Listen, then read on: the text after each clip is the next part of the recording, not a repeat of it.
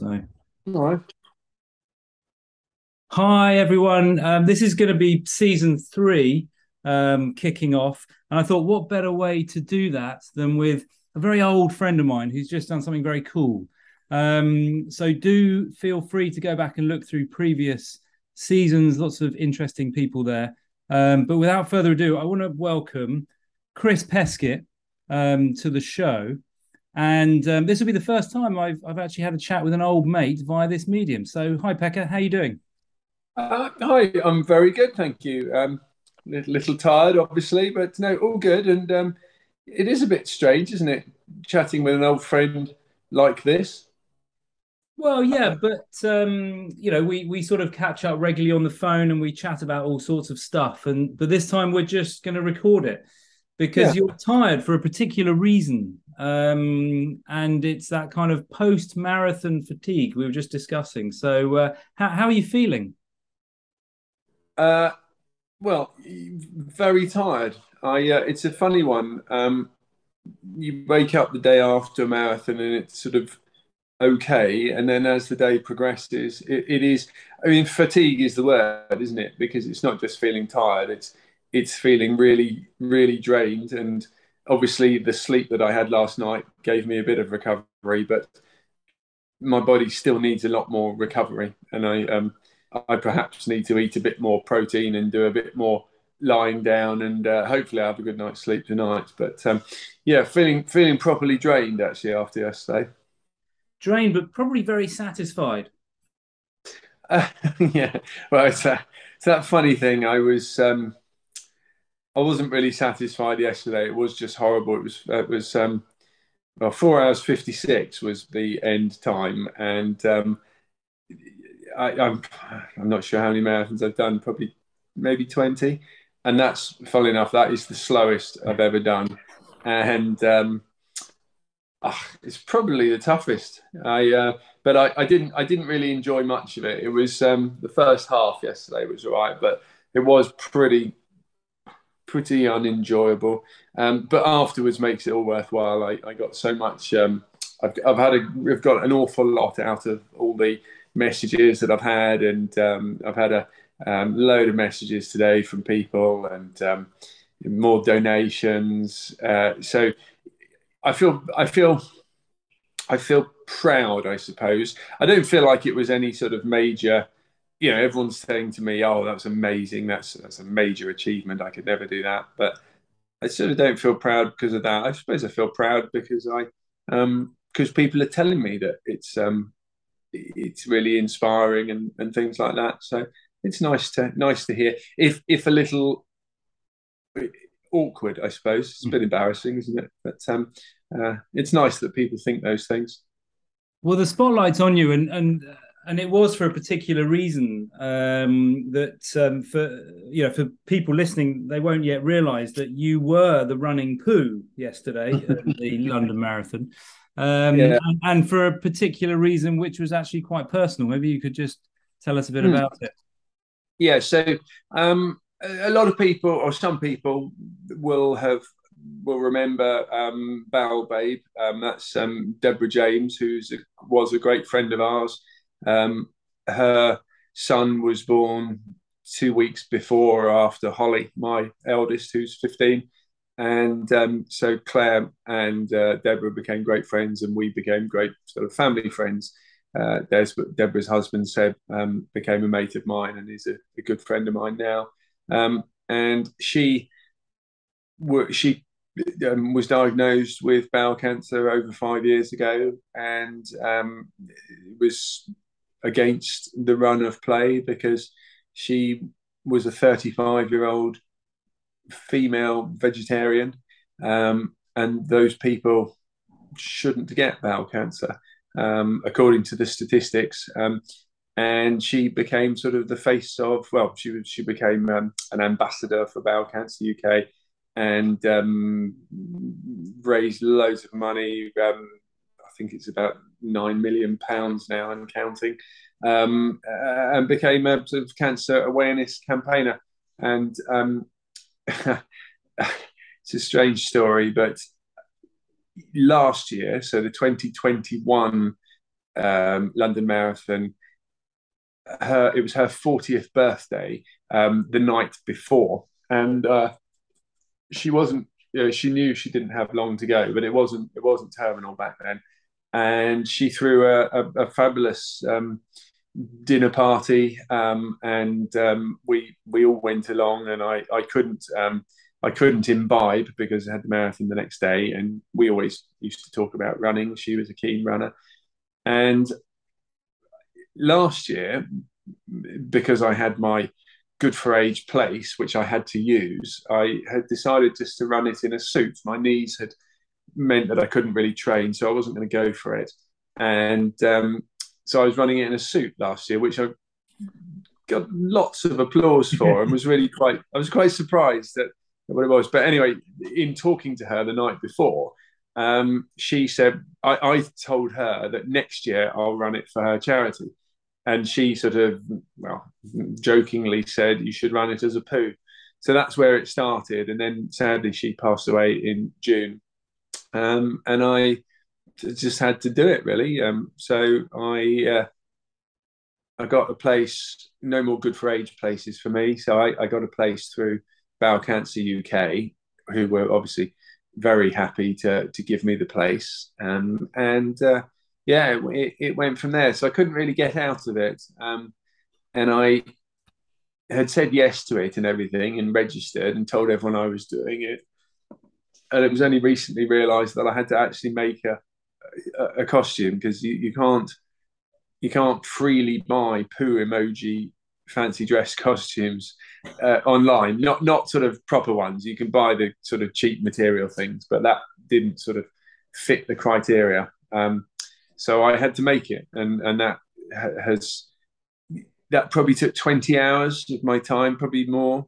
Cost me a fortune. Really stressed me out. Really out of my comfort zone. And there was always this sort of panic that, I'd turn up on the day with everybody expecting me to running in a poo costume, and it would just look rubbish. So I had a lot of sleepless nights about it. Much more, funnily enough, much more than about actually running a marathon. I really quite a lot of times woke up and thought, oh, what happens if it doesn't work? And you have this vision in your mind of what you want something to look like, and then when you make it, it doesn't look anything like that. Do you know? But fortunately, it looked all right. I was quite pleased with how it turned out. But it was a lot of pain to go through to do it. So anyway, yes, I ran it in a poo emoji costume, and yeah, it was pretty horrid, really. I wouldn't advise anyone do it.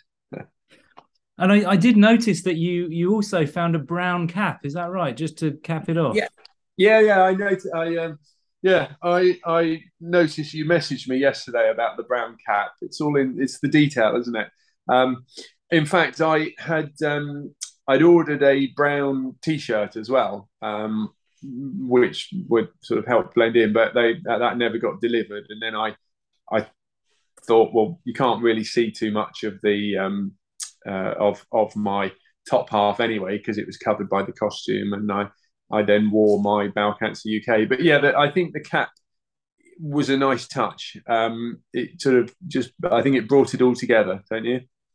Yeah, no, I thought that was excellent. Yeah. I didn't know you were going to do that, and I've been following your post, so I could see when the long kind of snake thing.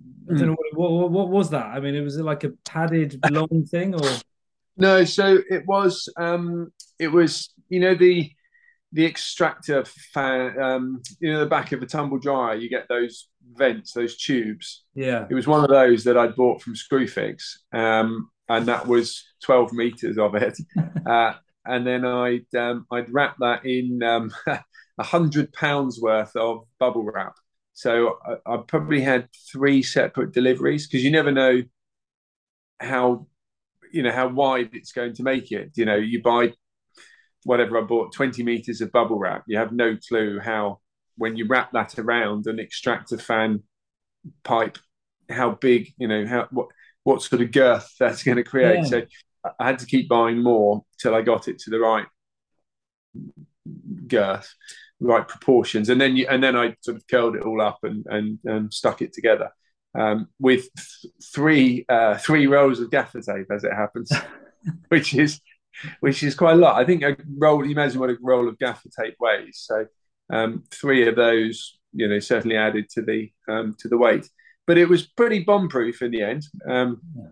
Have you heard the expression? There's an expression about gaffer tape, which is that you can fix anything with gaffer tape, and if you can't, it's because you haven't used enough. Right, yeah. So three rolls, and it did hold it all together perfectly. Yeah, but what about the brownness of it? Oh well, that was Goldhawk Road Market, Shepherd's Bush Market rather. So I bought 12 meters of just cheap brown material, and so I gaffer taped it all together, and then had to wrap it in brown material, which seemed to work, but I had to waterproof it the night before as well, actually, because it was forecast for rain. So that then had a layer of Nikwax waterproofing spray. Right. But it because it was, of course, it was all plastic, really, being bubble wrap. So it was quite a sweaty contraption because Sorry, go on. I was going to say, I mean, it almost sounds a bit like a barber, like a wax jacket by the end of it. Oh, well, yeah, but I suppose a barber or a wax jacket around a plastic, something plastic. So it was very, very impermeable. And actually, funnily enough, so if you imagine it's like if people listening can imagine it's like a sort of a cone, and it fitted really snugly around sort of my upper chest. And so there wasn't a lot of ventilation, and the entire thing being plastic, it must have caught all my sort of sweat and other bodily odors and excretions over 26.2 miles. And it was bizarre because it was amusing because I got to the end, and the meet and greet area in Horse Guards Parade, and I had to get these two guys to lift it off me. So I sort of put my arms up, and they had to grab it at the bottom and lift it right off. And honestly, this stench that came out with it, because of course it had just collected all my odors. And it was funny because these two guys weren't runners; they were just lads that were meeting someone. And one of them just said, "Cool, it's a bit fresh in there." It was really embarrassing. I thought, I thought I might have lost control, shall we say, because that's how it smelt. It was bizarre. I suppose my 26.2 miles of farts and everything would have just sort of gathered in there. Yeah, we're really compressed as well. I mean, maybe if there's scientists listening, they'll know more about this. So there's something about compressed gas, which, but of course, the fact that you're dressed as a poo, and the guys were effectively lifting up a poo off you, that might actually, flavor it a little bit for someone. Well, one of the guys, one of my running friends said it was like like an immersive experience, like going for a Heston Blumenthal meal. That it doesn't just look like it; it also smells like it. But it was peculiar. But I realised at that point that I didn't need to bring it home with me, so I left it in Horse Guards Parade, and I don't know whether it's been thrown away or whether it's sat there now, just on its own as a giant turd. Yeah, or maybe someone's wearing it. Maybe someone tried it on. They'd be pretty stupid, I think, if they put that on. It was utterly soaked, and it was horrible. I mean, I was very keen to get it off me, and then the fact that I'd had it on for so long, I hadn't connected with it. It was I didn't want it to be there anymore, really. You rejected it at the end. I did, yeah, yeah, But yeah. it stayed the course, didn't it? Because what I saw you being interviewed, I think there was 5 miles to go at that point, Yeah. and it was all still intact. So you did use enough gaffer tape. Yes, well, funny that because I'd not trialed it. I'd run on Tuesday night with this ridiculous bamboo cane and gaffer tape setup, and outside Craven Cottage Stadium. So 5K into a 10K run, it had snapped, and not before cutting a hole in my chest. Um, and so had I tried to run with like that on Sunday, it would have been just a disaster. So I then went and cannibalized an old rucksack and used the rucksack straps. So it worked really well, but I hadn't actually had a proper chance to road test it with the rucksack straps. And I spent the first half of the marathon worrying that it was going to fail. And there was one part in particular where it was like a plastic hook that was the weak point, if you like, and that was, if that broke, then that would be the end of it. Right. And so I was really concerned for the first 21K or so that would snap, and I was sort of trying to hold it and worrying because that would have been game over. And then for the second half, I was really desperately hoping that it might snap. It would have given me the perfect excuse, but it didn't. It seemed to hold up fantastically well, and it got me around and was actually quite good. Once I took it off, I had to wait for Claire and the girls to turn up, and it was like a perfect reclining seat to yeah. So so there you go. That was the poo. Yeah. You saw the video then of the interview. I managed to capture it on and video it and post it actually to share around. Oh, you did, didn't you? And Yeah, right. Yeah. and then there was obviously the appearance in the Metro as well, which is great because that, I mean, essentially, I know that you've been a serious marathon runner and to run 5 hours, there's an element of that, but actually there was a purpose behind this, a much greater purpose, which you stuck to and achieved, which is magnificent.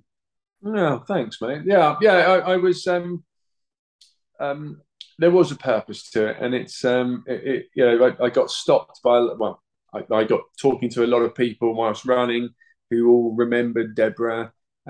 People were shouting from the sides. They were, go Bow Babe, and I had a few people come up to me and say how inspired they'd been by Deborah.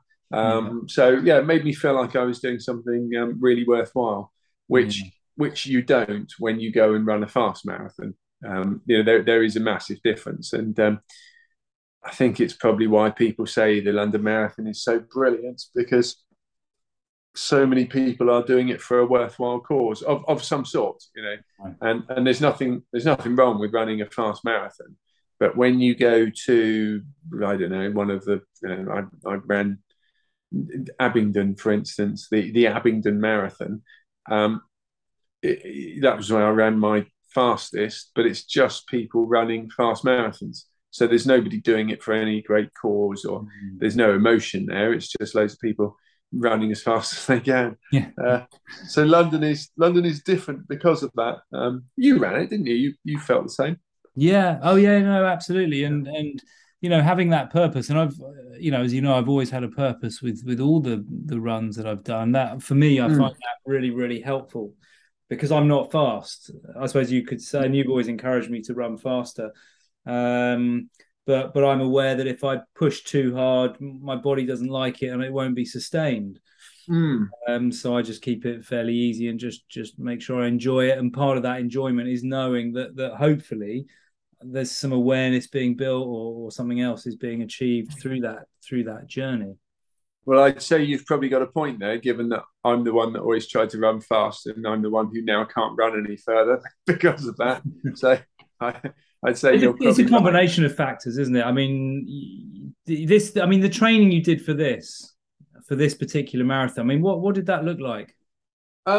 Right, yeah, I got I, I'm quite pleased with how it with how it went. I mean, I was terribly unprepared on yesterday, but I was fit, and basically I avoided doing anything that put too much thumping on the knees, too much impact, and so um, probably since May, I've only run uphill, Mm. and which was great when we were away in Italy, for instance, because you can find a hill. You can drive to the top of the hill, and this is what I was doing. I was driving to the top of the hill with my bike, cycling down, and then running up to the van, and then driving back down. So you can run, like quite easily. You can do 1,500 meters of vertical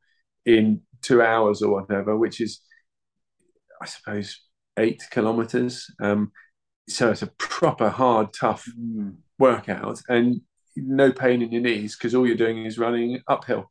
Um, Obviously, running downhill would absolutely kill it because I don't know, it probably trebles the amount of pressure going through your knees. So that was good. But then when you come back to the Barnes, the highest hill around here is 42 meters from the Dysart up Petersham Hill. Yeah, yeah. So I was doing that. Well, I was doing that 22 times and walk. So run up, walk down, run up, walk down, and I can do that 22 times in about 2 hours and 2 hours and 10 minutes, and that's 1,000 meters of vertical. And then you're walking down. Obviously, you can't run down because it's the same thing, but you don't get quite the same hit out of that because you're having a rest each time. Yeah. But to be able to go somewhere where you can just run continually up a hill is really good training, and I think that's what I will continue to do. I went to Box. Did I tell you about when I went to Box Hill with 4 bikes? Uh, No. so so Box Hill is 100. It's about 160 meters of vertical from the cafe to the top, and so I parked at the top. I put my 4 bikes in the back of the van, and then cycled down, ran up, cycled down, ran up, padlocked them, and then did it, and then went down, picked them all up in the van, went to the top, did it all over again. So I did 7 times actually, 7 times up up Box Hill, which is 21 kilometers. So I did a half marathon up Box Hill and then Yeah. just freewheeling down. But it's the same thing because you get a rest in between. So the best is to be able to find somewhere where you can just go straight up. And I did the Three Peaks Challenge, for instance. So that's good. You get 1,000 meters straight up each time. But then I was doing a fair bit of rowing as well, either on the erg or on the river, or when we were in Italy, we did some, and that's really good because when you row, it's like a deadlift, a squat. So that's good, but it doesn't put any pressure on it. Um, and then cycling, which cycling is probably good. It's good for your fitness, but it doesn't really help you with running. I'm told that if you're a good runner, you'll be a good cyclist. So any good runner, like I did actually when I was fit running, I got on a bike and could keep up with people. But Mm. just because you're a good runner, just because you're a good cyclist, it doesn't mean you're a good runner. But doing all those three together, it it really made me feel that I was strong as opposed to when I was just running. You're just good at running, and so if let's say you have, I don't know, 6 hours a week to train, I would just run because I just wanted to be better at running. But when you do, I suppose it's like cross training, isn't it? But doing the rowing, the cycling, and the running and the hill work, yeah, it made me feel much more sort of all round fit and all round strong and capable, I suppose. Mm. Um, so I'm going to do more of that. I'm going to do far less running because I won't be able to, and just sort of take up that slack with more rowing uh, and cycling. Yeah. uh, Yeah. and Okay. the yeah, and the running will just be quality running, in running up nice mountains and stuff, rather than just slumping around Richmond Park or whatever. Yeah. Yeah, I mean, just in case people didn't pick up on the reason why your training looks the way or looked the way it did, and what you're looking to do going forward. Why is that? So I'd had knee pain for some time, and I'd been pretty rubby. I'd gone to physio just around the corner from me here, and I couldn't really. I was doing exercises, but not really doing it very well. And then I just had a scan, and it picked up that I've got arthritis in my knee joints, just which is just from doing too much impact stuff. And I know you have a slightly different view on this, but he said to me, "Oh, well, we don't tell you to stop running anymore, but you shouldn't run as much." And he used the analogy that I think I've spoken to you about, which was if it's like a car tire, the faster and the further you run on it, or you drive on it, the quicker it wears out.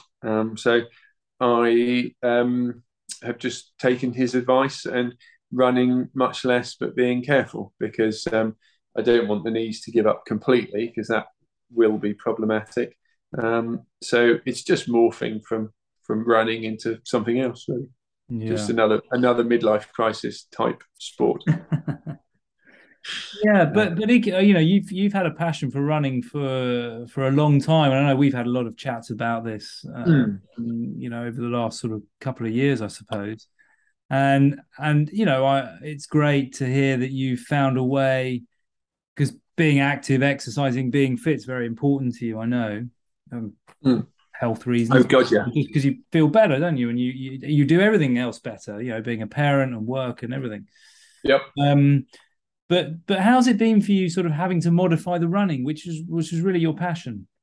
Um, you know what? I had about a day of feeling sorry for myself about it, and if every because if you're telling someone that your knees are shot and you can't run anymore, you're normally telling a fellow runner or a fellow sports person, and so everybody's desperately sad for you. Um, and I had that for about a day of feeling sorry for myself, and I think it was very close to Deborah dying. Um, and they just thought, this is ridiculous. I'm not. It's not like I'm, Kipchoge or something. I do like it, and it does sort of define me. But actually, it's really not the end of the world, because it's not. It's not actually necessarily the act of running that is so wonderful. It's the act of exercising and being strong and competing and feeling like you're I don't want to say not getting older, because that sounds terribly like a midlife crisis. It's all connected. It's definitely all connected. But yeah, it's just that feeling, and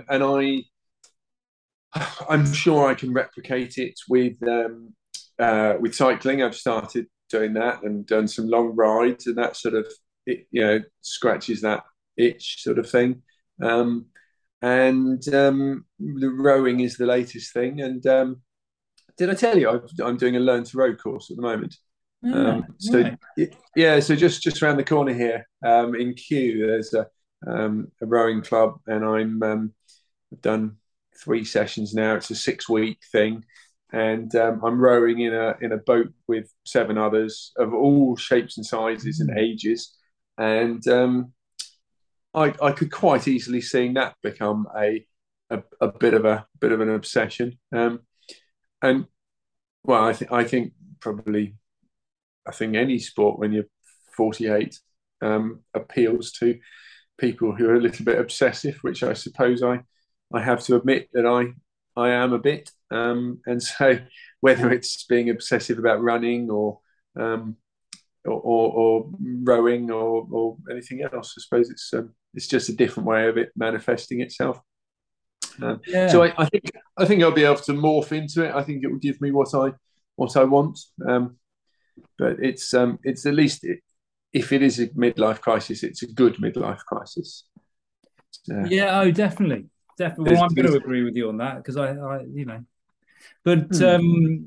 you know what you've shown there, this flexibility, haven't you? The fact that you've kind of looked beyond running. Running was just a kind of a means. You got into it as is very easy to. You get into the club, you get into all the kit, you get into the Hmm. vibe. You know, it was your fault in a way that I got into ultras because I remember coming to pick you up from race to the Yeah, stones in 2018.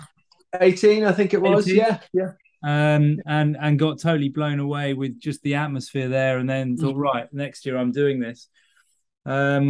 You get totally whipped up by it, and then you Yeah. can quite easily think this is the only thing, but of course it isn't. And sometimes life, presents you with a situation where you have to, think more widely on it, and that seems to be what you've done. Yeah, yeah, yeah. I mean, if I didn't, for instance, if I didn't have problematic knees, I'd be just continuing and enjoying it, but probably not, probably getting a diminishing satisfaction. You remember Paul Cheetham? Yeah, yeah. He ran his, so he's now might be 50 now, but he ran his first half yesterday. He ran the first 21K in 1 hour 17, which is very good. And the second half in 2 hours 3, because his hip just gave up with 6 miles to go and he had Oh, to walk. really? And he has, he now is at a point where running has, defines him, and he doesn't know what to do because his body is just giving up. So he hasn't got anything to go into. It is just running, and because he's at that such a level, it's going to be really difficult for him to find something else. Yeah.